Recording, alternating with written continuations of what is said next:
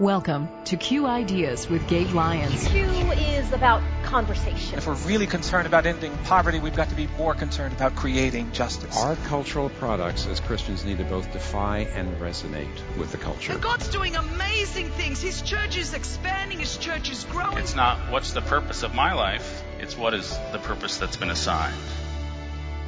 Stay curious. Think well. Advance good. This is Q.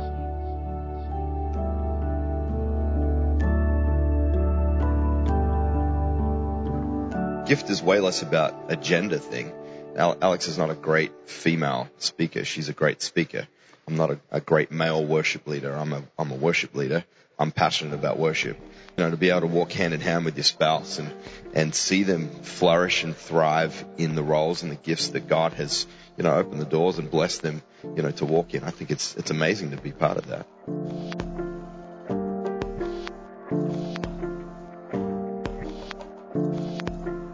That was Henry Seeley. He and his wife co-pastor a church in Nashville. He's the worship pastor, and his wife Alex is the teaching pastor. Hi, I'm Paul Perot. Thanks for listening to Q Ideas with Gabe Lyons this weekend. Gabe will be with us later in the show. Now, there is disagreement within the church here in America and around the world as to whether a woman can function as a teaching pastor, but there's a deeper issue of functioning in one's giftedness, the abilities and talents given by God, regardless of issues like gender. And that's what this show is about. Now, before we get to the Seeleys, part of functioning in one's giftedness is making sure one has the opportunities to develop one's gifts. That takes commitment to training everyone, regardless of gender or economic bracket.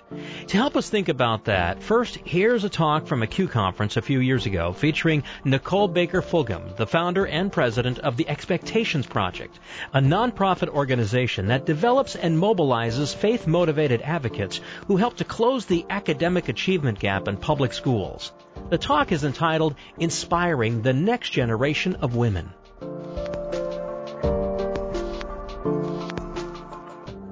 Focus my time on talking about a Bible verse that's near and dear to many of us.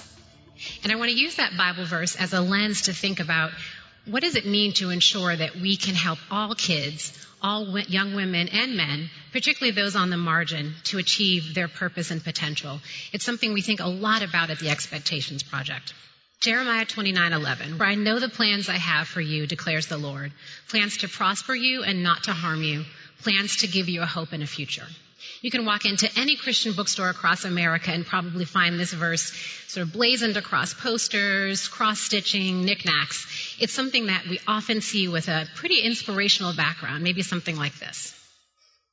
You can see there the mountains out in the distance, sort of leading us on to unlimited possibilities on the frontier, the light kind of bending at exactly the right angle as if to suggest this is where God wants you to go.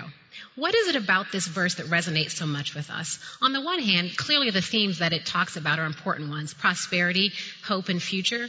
They resonate in terms of, what is our plan for our life, but also how do we understand God's calling and purpose for our lives? But if we're honest with ourselves, part of what I think a lot of us, myself included, are drawn to about this verse is the idea of perhaps landing at something maybe like this. Now, maybe not exactly those two people. They're a little Stepford looking, but this idea, quite frankly, of, getting that warm sandy beach, the nice cool beverage, kind of makes us think about, gosh, God's prosperity in this verse would lead us to something wonderful, kind of the American dream, the nice big house, the perfect family, the SUV or the Prius in your driveway. And those things in and of themselves are probably fine, and there's nothing wrong with that. But we really want to start to reflect on, is there some way that our own assumptions and own sort of view of the world helps us look at this verse as if it's kind of going to bring us something, which may slightly distort the way that God intends for us to consider this particular verse of Scripture. And if we think about the context here in America and even boil it down to the context of Q, if we're honest with ourselves, the context right here is this idea of privilege. The fact that we're here at the Q Ideas Conference, we have this luxury of thinking deeply about, what is my purpose for life? Am I living out my calling? We're hearing from amazing speakers from all around the country. And the fact that we can even afford the entry fee probably means that most of us in this room, if we're honest with ourselves, have some degree of privilege. Privilege is ultimately about access. It's about connections, and it's about the ability to make choices. But if we don't come from privilege, if we're living our lives on the margin and struggling with poverty, how does that impact our ability to tap into our purpose? And that's really what I want to spend our time thinking about today, are the 16 million young people, girls and boys, growing up in poverty in the United States. That's 22% of our population, whose parents are struggling every day. How do we help ensure that those young people claim their purpose and can find God's plan for their lives? I want to put forward 5 supportive frameworks that, as I've looked in our organization, has thought what's holistically necessary for all girls and young people on the margins to achieve their prosperity and really just their purpose more than anything. It's these 5 things. First, folks have a supportive family. People, whatever their family looks like, it's individuals that care about them. We're helping young people identify self-esteem, and not in the self-help kind of way, but in the I deeply matter kind of way. Education, incredibly important. If you're going to become an engineer, if that's your purpose, you got to have some hardcore math and science to get there. Exposure to the world. My brother and I have 2 parents that exposed us to more than we ever probably wanted to through museum trips, literary speakers, but it helped us see ourselves and the possibilities of what we could become. And finally, a God encounter. That's ultimately how any of us deeply finds the right purpose for our lives. I want to close in on one of these particular frameworks to get a sense of what do these frameworks look like for those who may not have them. Particularly for kids growing up in poverty, they may not have any of those frameworks at all. How do we really help understand more deeply some of the challenges that they may have in their lives? So let's zone in for a minute just on education. I lived in Los Angeles for several years, and I want to highlight a couple of differences between school districts. So these arrows are pointing to the Beverly Hills School District of the famous 90210 fame. We can compare that to the Compton School District, where I was a public school teacher. These zip codes were 20 miles apart, but honestly, the lives of the kids could not be more different. The poverty rate was only 6% in Beverly Hills, 82% in Compton.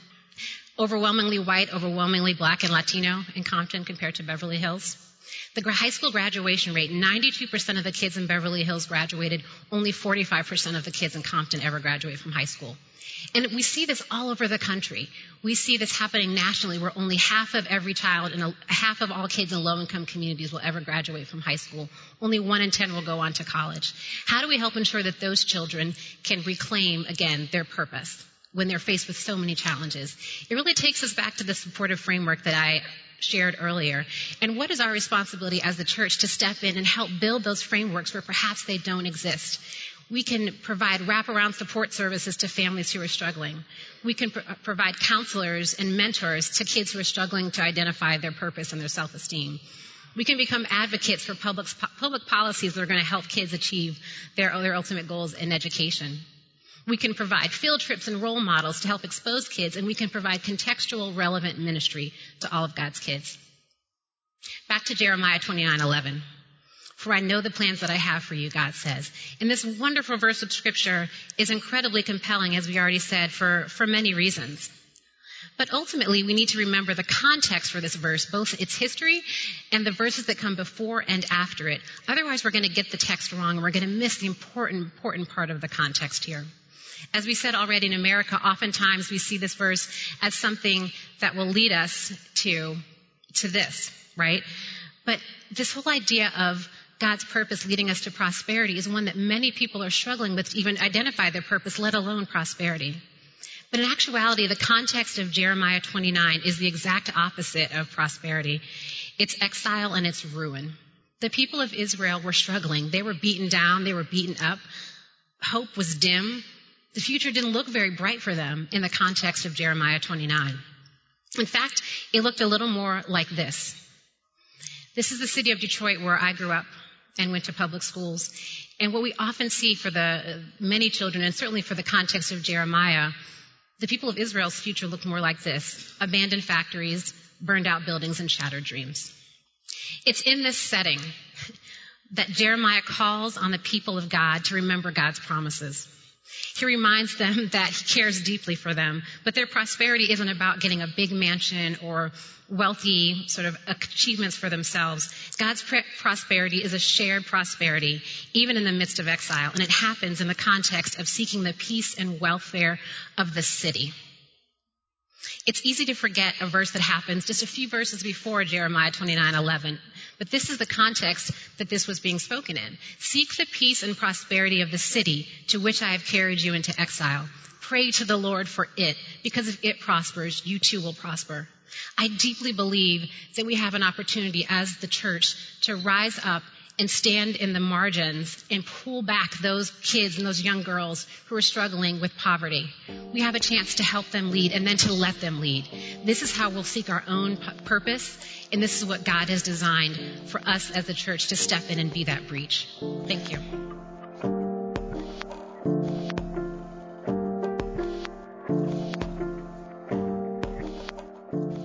Now, during that talk, you might have heard Nicole Baker-Fulgham reference some pictures that you couldn't see during the show here, but you can go back and watch the talk at qideas.org. Just search for the talk, Inspiring the Next Generation of Women. Equipping all people to function in their giftedness, men and women, young and old, takes commitment. It also takes commitment to release people to function in their giftedness. And that's what the next talk featuring Henry and Alex Seeley is all about. Gabe is joining us now, and Gabe, introduce us to the Seeleys. Maybe you haven't heard of Henry and Alex. They were born and raised in Australia. They spent many years on a pastoral team at a church in Melbourne, Australia, where they pioneered a worship movement that grew, and the church grew and became a large church. But then they felt called to relocate to the U.S. and specifically to Nashville. And so as the story goes, they began these Tuesday night Bible studies in their basement where a few people would come around. They would listen to music together. They would play music and worship together, do Bible study. And over time, it just started to grow. And there was this sense that they were encountering God in just new and fresh ways. And so many people were drawn into that, it slowly began a church. And they started a church now called Belonging Co. And at Belonging, Henry and Alex lead together. And part of what I wanted to talk with them about at Q this year was the dynamics of leading together, male and female, where Henry tends to lead more as a worship pastor and leader, and Alex tends to lead more on the teaching front, although they both can do either. Alex is a powerful Bible teacher, and as they're leading this organization, in our discussions at Q, we're talking a lot about men and women working together. We were talking about the Me Too movement. We were talking about gender equality in the church and what that looks like. And Henry and Alex just gave us this really practical picture of how they think about that and how they've come to lead together as husband and wife inside the context of a local church. And so I want you to just join with me as we sit down on the couch and I interview them for 9 minutes about that conversation, and then I'll be back in just a moment to follow that up.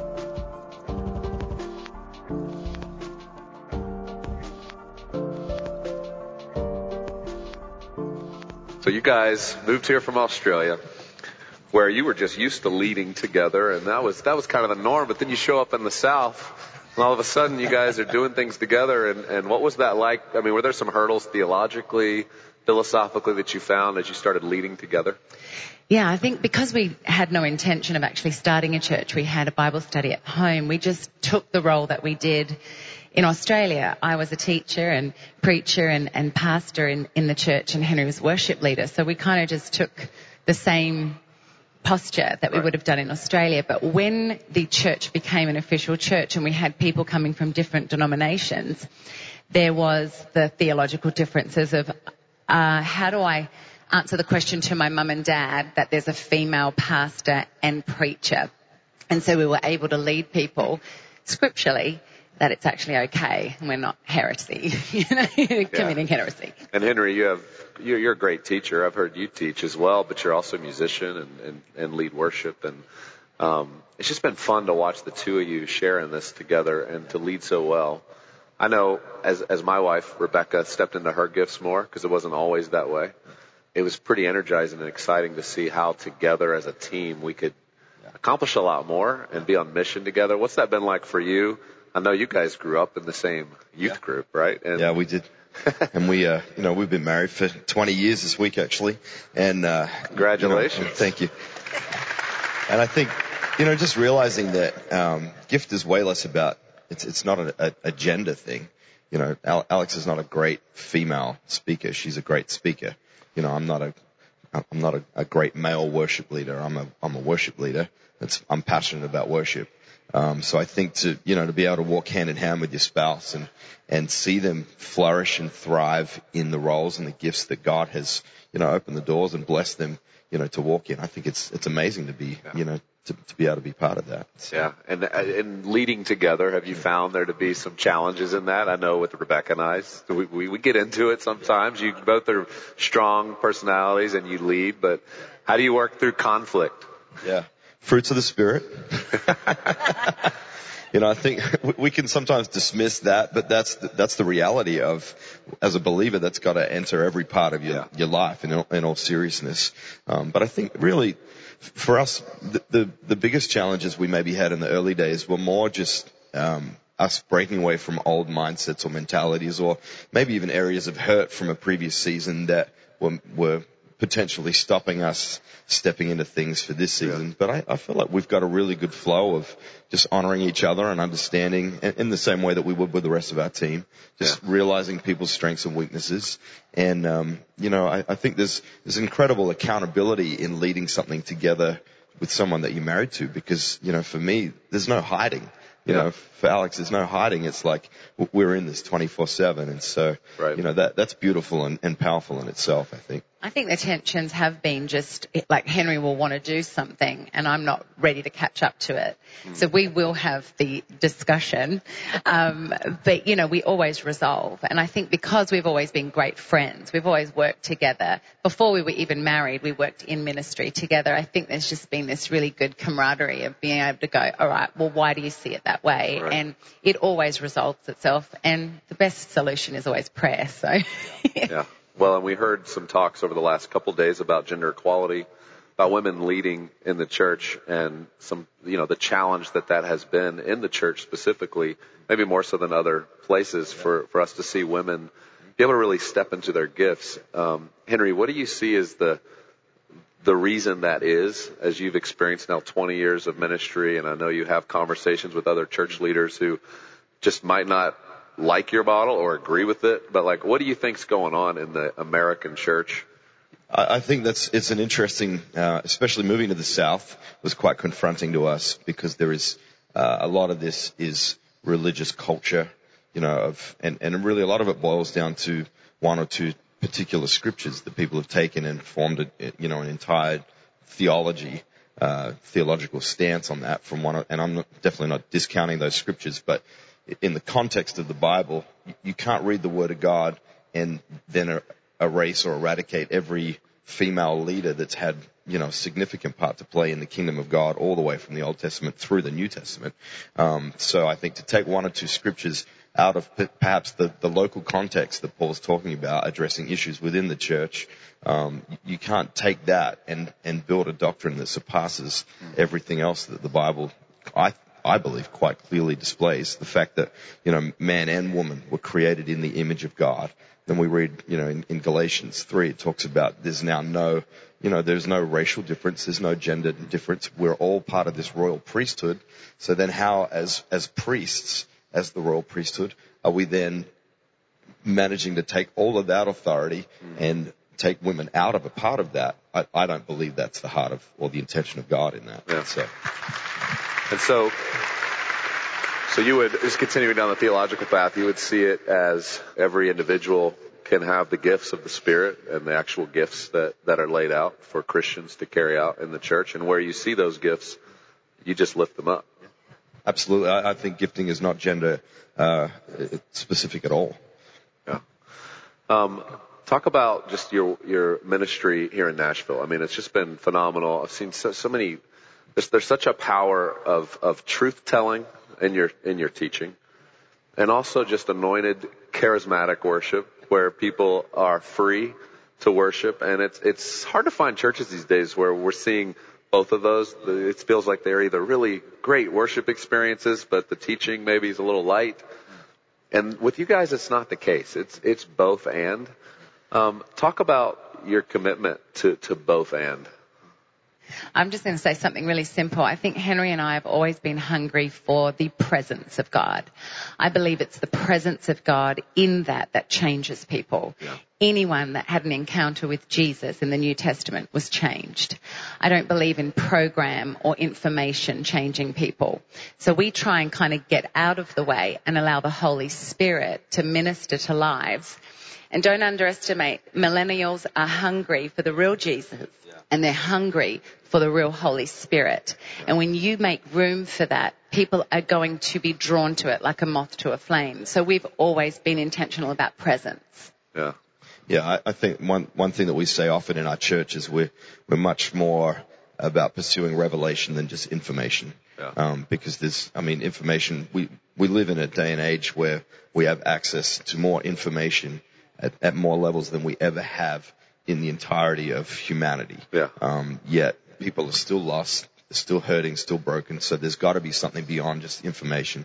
So, we're not just trying to teach people about Jesus. We're trying to bring people to Jesus. Right. And so, from a worship point of view, we sing worship songs like every other church does, but beyond that, it's not a means to an end. We're actually cultivating an atmosphere and a presence where people are, their hearts are focused, their minds are focused, they're understanding and perceiving that the presence of God is there in that place. And through that, we believe that we're seeing people's lives change. So. And I know the music that your team and you guys have been writing is now being sung around the world. It's just been fun to show up in different places and see that these anthems are now part of the church globally.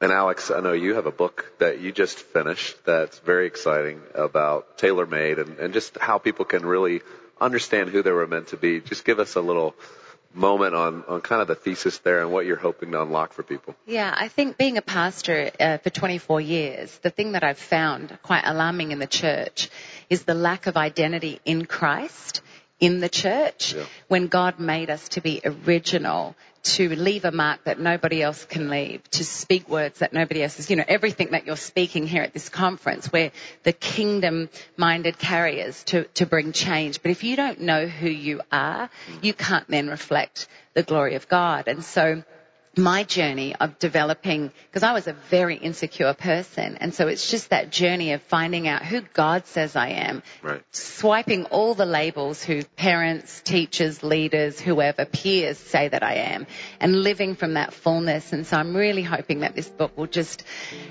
reawaken the identity in Christ and discover how God designed us to be. And such an important theological concept in the midst of a culture where it's all about our own taste and who we want to be, to really start to root this back into where it was meant to be. Well, thank you both for being with us, for being here at the whole event, and just sharing with us your wisdom and your experience. Thank you both. They're a fun couple to talk to, as you can tell, and both have strong opinions. I mean, you can hear just their passion for this idea that, look, as Henry's saying, that his wife, Alex, she's not just a great female speaker, she's a great speaker. And he's not just a great male worship leader, he's a worship leader that's passionate about worship. And I think that is the idea here, is that we each have callings, we each have gifts, and we need to use those gifts. I know in the follow-up to Q, some of the conversations I had with pastors in churches where they don't have female pastor teachers, just wondered, well, are we trying to say something more here theologically about the need for women to be in teaching positions in the church, leadership positions? And I would say the answer to that is there wasn't a specific agenda here besides saying we believe women have amazing gifts and they should be leading. But we also respect that there's certain doctrinal decisions and denominations and positions on women teaching, women as pastors, women as elders that differ throughout the church. And so in this conversation, it wasn't really a goal to get into the theology behind what they're operating in at the Belonging Co. as much as it was to say, what is it like to lead together, husband and wife, as couples? So many couples that come to Q are in that position where they're leading together in the same organizations, the same companies, but also in ministry. What does it mean to support one another? What does it mean to come alongside and around one another in partnership where your spouse is using the gifts that they've been given? And so I hope this for you just stirs that conversation amongst you if you're married, amongst you and your spouse, or maybe amongst you and your friends, about how do you encourage and support one another? How do you kind of remove, in some ways, just looking at a person based on their specific sex or gender, but you actually look at them as a human being made in the image of God that God's given amazing gifts to. And how is it that we in the church, how is it that we in our culture can be supportive of lifting up those people, lifting up their gifts, allowing them to flourish, and allowing more people to benefit because of their gifts. And so I hope you enjoyed this conversation. I just want to remind you this summer, as you're taking some time away, maybe you're getting on vacation, maybe you're having the opportunity to read a long book, or maybe it's just that you're having a chance to deep dive on a few topics or issues, that through Q we have hundreds and hundreds of talks, podcast series that are all there for you to benefit from, for you to listen to alone, maybe as you're out for a run or working out, or maybe it's just in your car, or maybe it's that you want to bring your family together and listen to a talk, a conversation. I know a wonderful talk I want to recommend to you on technology by Andy Crouch, describing the idea of managing technology. It's one of the favorites for families who are taking a vacation, coming together with one another and saying, hey, let's rethink our media use. Let's rethink how we as a family are operating or being operated by our systems of digital technology. And if you go to our website at qideas.org, you can search Andy Crouch and you can see this talk he gave on managing technology. It'd be a wonderful way to start off a week, start off a weekend. Just take a little break from the norms of the busyness of life and rethink, how are we operating as families? How are we operating as individuals? What's driving the way that we operate daily? Are we taking time to show up in one another's lives, to really have true relationship? And so I hope you'll find that and many other resources that will encourage you in your walk as you try to live out a faithful Christian life in the midst of a culture that's constantly changing. But what a great opportunity that we get to live through that and we get to be a part of it. And so I hope you'll have a wonderful week and a good summer. We'll look forward to our next conversation together on the Q Podcast.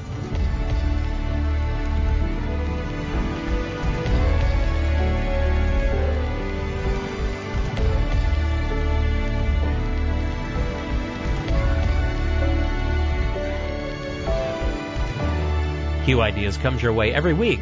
It's a cooperation between Q Ideas as well as Faith Radio and Northwestern Media.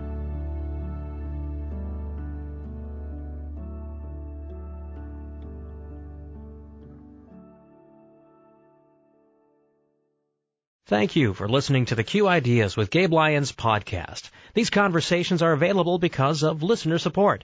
You can make your gift now at myfaithradio.com. To avoid missing future editions of Q Ideas with Gabe Lyons, subscribe to the podcast today at iTunes or on your podcast player. And thank you for sharing this audio link with a friend and growing the impact of Q Ideas with Gabe Lyons.